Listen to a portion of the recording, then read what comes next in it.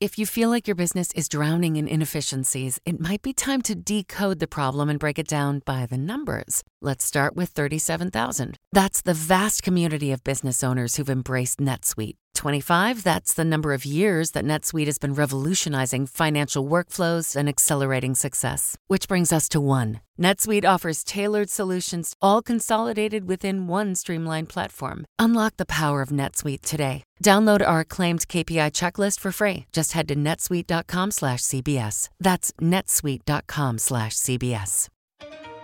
Tonight in America, tensions rising.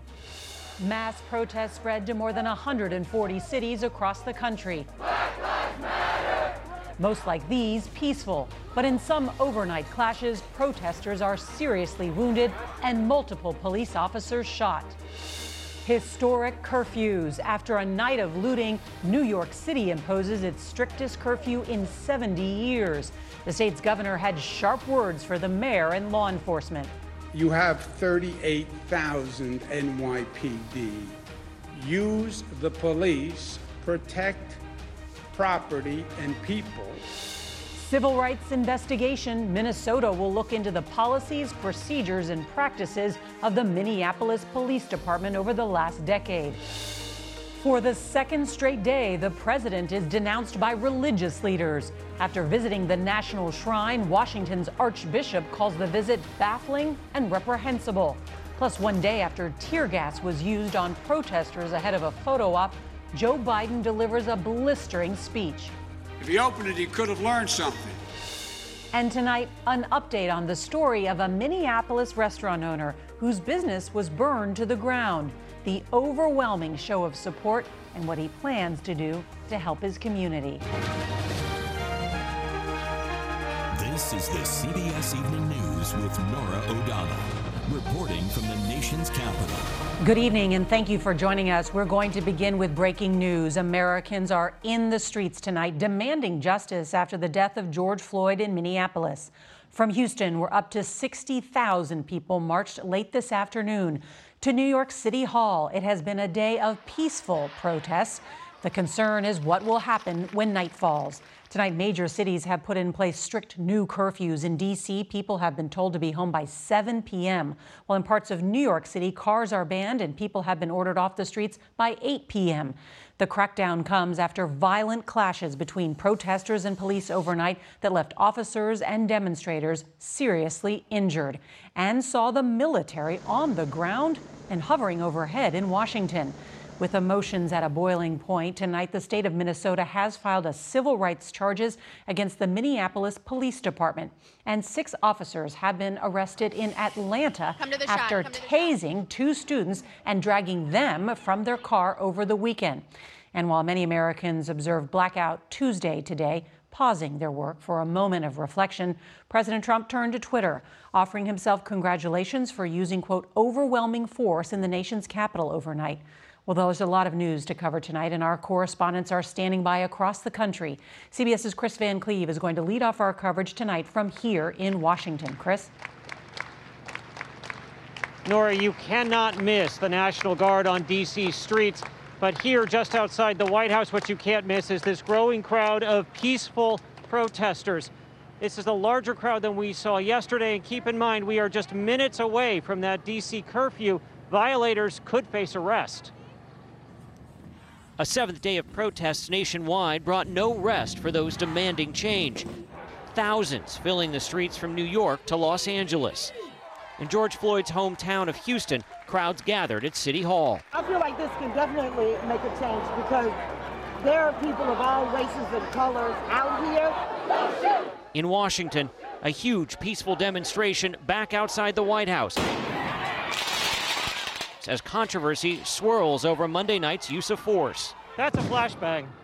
All right, so we are just minutes away from D.C.'s 7 o'clock curfew. You heard the flashbang. That is an attempt to clear the crowd out. Troubling video shot by WJLA-TV shows officers roughing up an Australian news crew, prompting calls for an investigation by the Prime Minister. And overnight, this bizarre scene. A military medevac helicopter hovering low over a crowd as if to literally blow them away. About 100 demonstrators avoided arrest for violating D.C.'s curfew by rushing into this home at the invitation of its owner. I flung open the door and just started grabbing people and just saying, get in. It was, they were decimating the crowd here that was doing nothing. They were looking for a fight. In Minneapolis, where Floyd died in police custody, the night passed peacefully. Today, Minnesota's governor announced the filing of a civil rights lawsuit against the city police department. If this is not an inflection point to change that, this will come back again if it's not addressed. 6 Atlanta police officers are now facing assault charges after tasing a college student and pulling another out of a car window during a traffic stop Saturday. And police became targets in several cities. A Las Vegas police officer is on life support after being shot in the head. A driver hit this NYPD officer and took off in the Bronx, and 4 St. Louis officers were shot amid unrest. Thank God they're alive. They're alive. But can we make some sense out of this? They're done shooting us. But there are signs of healing the divide. Police marched with demonstrators in Indianapolis, and in Phoenix knelt as a symbol of solidarity. Also mourning. Today, the mother of Floyd's 6-year-old daughter, Gianna, spoke through tears. I want justice for him because he was good, no matter what anybody thinks. One big change overnight. Now, between the demonstrators here in the White House, Lafayette Park, there is now an 8-foot fence that has been put up. The Secret Service has closed roads around the White House to vehicle traffic. And with this curfew looming, the crowd is still gathering. Nora? Chris Van Cleve in Washington tonight, thank you. Tonight, President Trump is taking credit for what he calls the domination of D.C. streets by police and military forces. Earlier, he made another visit to a prominent place of worship and for a second straight day drew a sharp rebuke from religious leaders. CBS's Paula Reed is at the White House tonight. Paula? Nora, those religious leaders accuse the president of using houses of worship for photo opportunities while not addressing the larger social justice concerns that have set off protests across the country. President Trump was met with more protests on his only outing of the day to a Washington shrine honoring Pope John Paul II. Archbishop Wilton Gregory issued a rare public rebuke of the visit. Citing last night's use of force to clear protesters, he called it baffling and reprehensible that any Catholic facility would allow itself to be so egregiously misused. President Trump praised last night's overwhelming force and domination, releasing a campaign-style video of his widely criticized walk across Lafayette Park for a picture in front of St. John's Church while holding a Bible. CBS News has learned the president wanted to make the visit as a show of strength after reports that he was hiding in a bunker during Friday's protests. Attorney General Bill Barr, who was seen inspecting the police line, helped devise the plan. Today, the Reverend George Gilbert stood in the same spot and blasted the removal of demonstrators using stun guns, pepper balls, and smoke canisters. We stand today outraged with President Trump's use of the military against peaceful protesters. Former Democratic presidential contender Cory Booker said he was sorry he wasn't there. If Donald Trump wants to gas someone next time, start right here. If he wants to shoot somebody with our federal officials with rubber bullets, start right here. The president has flooded Washington, D.C. with over 2,500 National Guard to bolster security around the White House. And the administration is considering deploying additional resources to states like Oregon, where they feel the protests have not been adequately controlled. According to the New York Times, the Justice Department considered taking over the D.C. Police Department, but did not follow through. Several hundred active duty military personnel called up by the president are staging outside the city.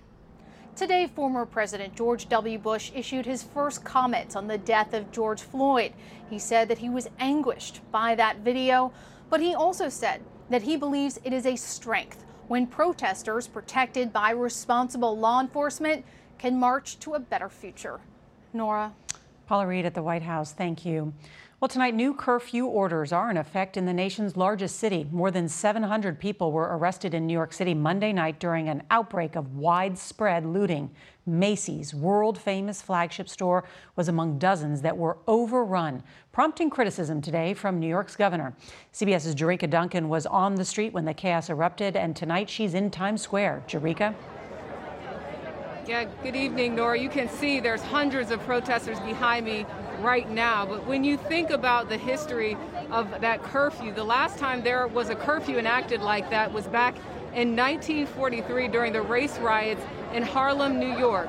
Police say they are prepared for the protest tonight. And protesters I spoke to say they will not stop until their voices are heard. In the heart of Manhattan, we watched as dozens gathered, breaking windows, and then explosions dispersed that crowd. But elsewhere, looters seem to have free reign. No law enforcement in sight. This is crazy. Where are the cops? Scenes like that throughout the city yesterday left New York's governor fuming. It was a disgrace. Use the police. You have 38,000 NYPD. The president is calling on the National Guard to intervene. New York City's mayor says no way. Someone needs a history lesson. When outside armed forces go into communities, no good comes of it. Today, we asked those protesting peacefully through the streets of New York if they feel safe. Are they going to protect us? Are they going to push the people? Are they going to hit us with rubber bullets? Like, what are we going to expect, you know? I think they just see me as my race. I think they see me as a threat. Different cities are taking different approaches. In Philadelphia, police are using aggressive tactics to break up some protests, while just across the river in Camden, New Jersey, a more subtle approach. You have to meet with people in the absence of crisis. Camden County Police Captain Zakeem James marching highly visible. People have a right to be angry and be angry at the police. We haven't always stood up to our mottos to protect and serve. This is a tense moment in our country right now. Directly behind me, you can see there are a group of doctors and nurses here. I spoke to one of them. She says after being on the front lines of COVID-19, she's here today because she said racism is a public health crisis. Nora? And a public health threat, no doubt. Jerika, thank you. After staying close to home for months during the pandemic, today Joe Biden went to Philadelphia to address the anger over the death of George Floyd and to blast President Trump for, in Biden's words, turning the country into a battlefield. Here's CBS's Ed O'Keefe. Speaking outside his home state of Delaware for the first time since March, former Vice President Joe Biden today invoked the final words of George Floyd. I can't breathe. I can't breathe. Biden has spoken with Floyd's family and is making plans to attend his funeral, according to a family attorney. With the nation reeling over his death, Biden sees an opening. The country is crying out for leadership. And he's looking to reset a campaign grounded by the coronavirus. Ask every American, look at where we are now and think anew. Is this who we are? Is this who we want to be? A new CBS News poll out today finds Biden leads President Trump nationally. But when asked about Biden's response to events of the past week, many Americans say they haven't heard enough to say. Just this week, Biden prayed with African American leaders and visited the site of a protest. Today, he rebuked Mr. Trump's decision to use the Bible as a prop outside St. John's Church. If he opened it, he could have learned something. The president claims he's making inroads with African American voters, today saying he had done more than any president since Lincoln. But Biden believes his strong standing with the black community gives him an advantage in this crisis. I'll seek to heal the racial wounds that have long plagued our country, not use them for political gain. Responding to what President Trump said about his success with the black community, Biden supporter and South Carolina Congressman Jim Clyburn, the most senior black lawmaker in the House, called the president's remarks, quote, absolutely just downright stupid. Nora? Ed O'Keefe, thank you. 5 miles north of the Minneapolis intersection where George Floyd died is the neighborhood of Hawthorne. The National Guard was sent there in the summer of 1967 when young African Americans rebelled against an unjust power structure. 53 years later, spiritual wounds remain. So tonight, CBS's Jamie Yuccas introduces us to a pastor there who's praying for change and keeping the faith. In the Hawthorne neighborhood of North Minneapolis, the summer blossoms and quaint porches hide the layers of inequality. Pastor Edwin Williams Sanctuary Church has been on a mission for unity for 12 years. Do you think racism is deeply rooted in Minnesota? Of course. It's deeply rooted in America. When you run into somebody in the community and they're angry, it's because every single thing that has been set into place that we're told is supposed to help us is working against us.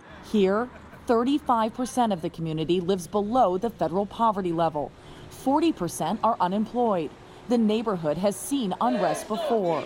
In 2015, protesters demanded justice for the death of 24-year-old Jamar Clark, who was shot and killed by police.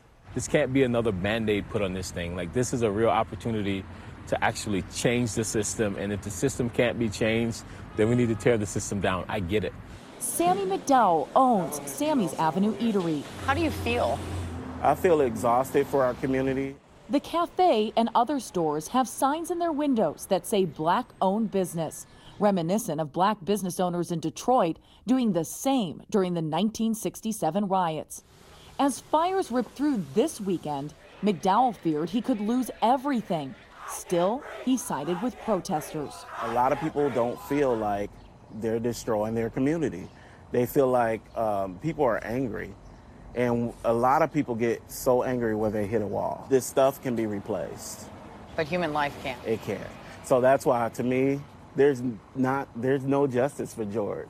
Pastor Williams sees hope in the protest. I'm grateful for people for whom the goal is not just to be a good person, but to actually be about equity and justice and equality, because it takes more than simply you being nice to me for us to fix what's broken in our country right now. Jamie Yukas, CBS News, Minneapolis. Tonight, the director of the NIH warns that the summer heat is unlikely to stop the spread of coronavirus. Dr. Francis Collins says COVID-19 is different from other viruses, and our lack of immunity means it will continue its spread. Here's CBS's Mireya Villarreal. As demonstrations spread across the country, so do coronavirus concerns. COVID-19 testing sites have been proactively shut down in Los Angeles and Chicago. Whether you were out there for legitimate and righteous reason or for some other, you have put yourself at risk.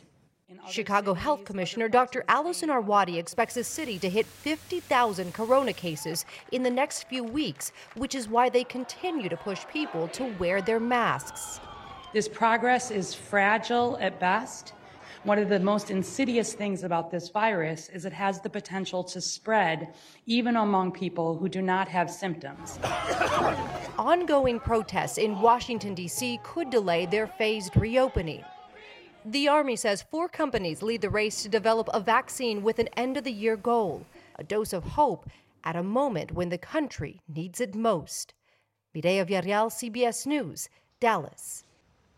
While we've seen violence and looting this week, we've also seen the power of community and hope, including for a restaurant owner who saw his life's work destroyed. But as CBS's Jeff Pegues reports, that man's story has taken an unbelievable turn. KB Bala is a firefighter and a paramedic. But last week, he was the one who needed rescuing when we met him at his Minneapolis restaurant where he'd sunk his life savings. Looters had destroyed the place days before it was set to open. They even tried to steal his safe while he was there. I worked so hard to get here. So hard. Shortly before we aired a story about his restaurant that night, his family set up a GoFundMe account with a goal of raising $25,000 to rebuild. Then things got even worse. It's over here. The very next day, an arsonist burned the building his restaurant was in to the ground. It's up in flames. Did you feel like, I don't know how I'm going to recover from this? Oh, definitely. That ran through my mind so many times, like, what's next? But people he didn't even know were pitching in to help. Remember that GoFundMe account? The money was piling up fast. And now, 4 days later, there's more than $1 million in there. Incredible. Incredible. Just the love and the support on how many people that have been reaching out that are willing to help. You know, it just showed that we're going to be okay. We're going to come back stronger than it was before.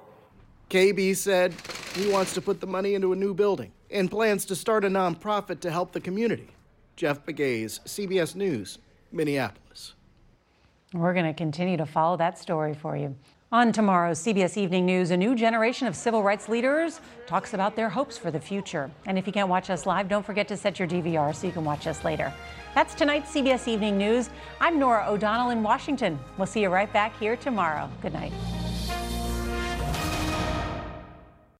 Hey, Prime members, you can listen to the CBS Evening News with Norah O'Donnell ad-free on Amazon Music. Download the Amazon Music app today, or you can listen ad-free with Wondery Plus in Apple Podcasts. Before you go, tell us about yourself by completing a short survey at Wondery.com/survey.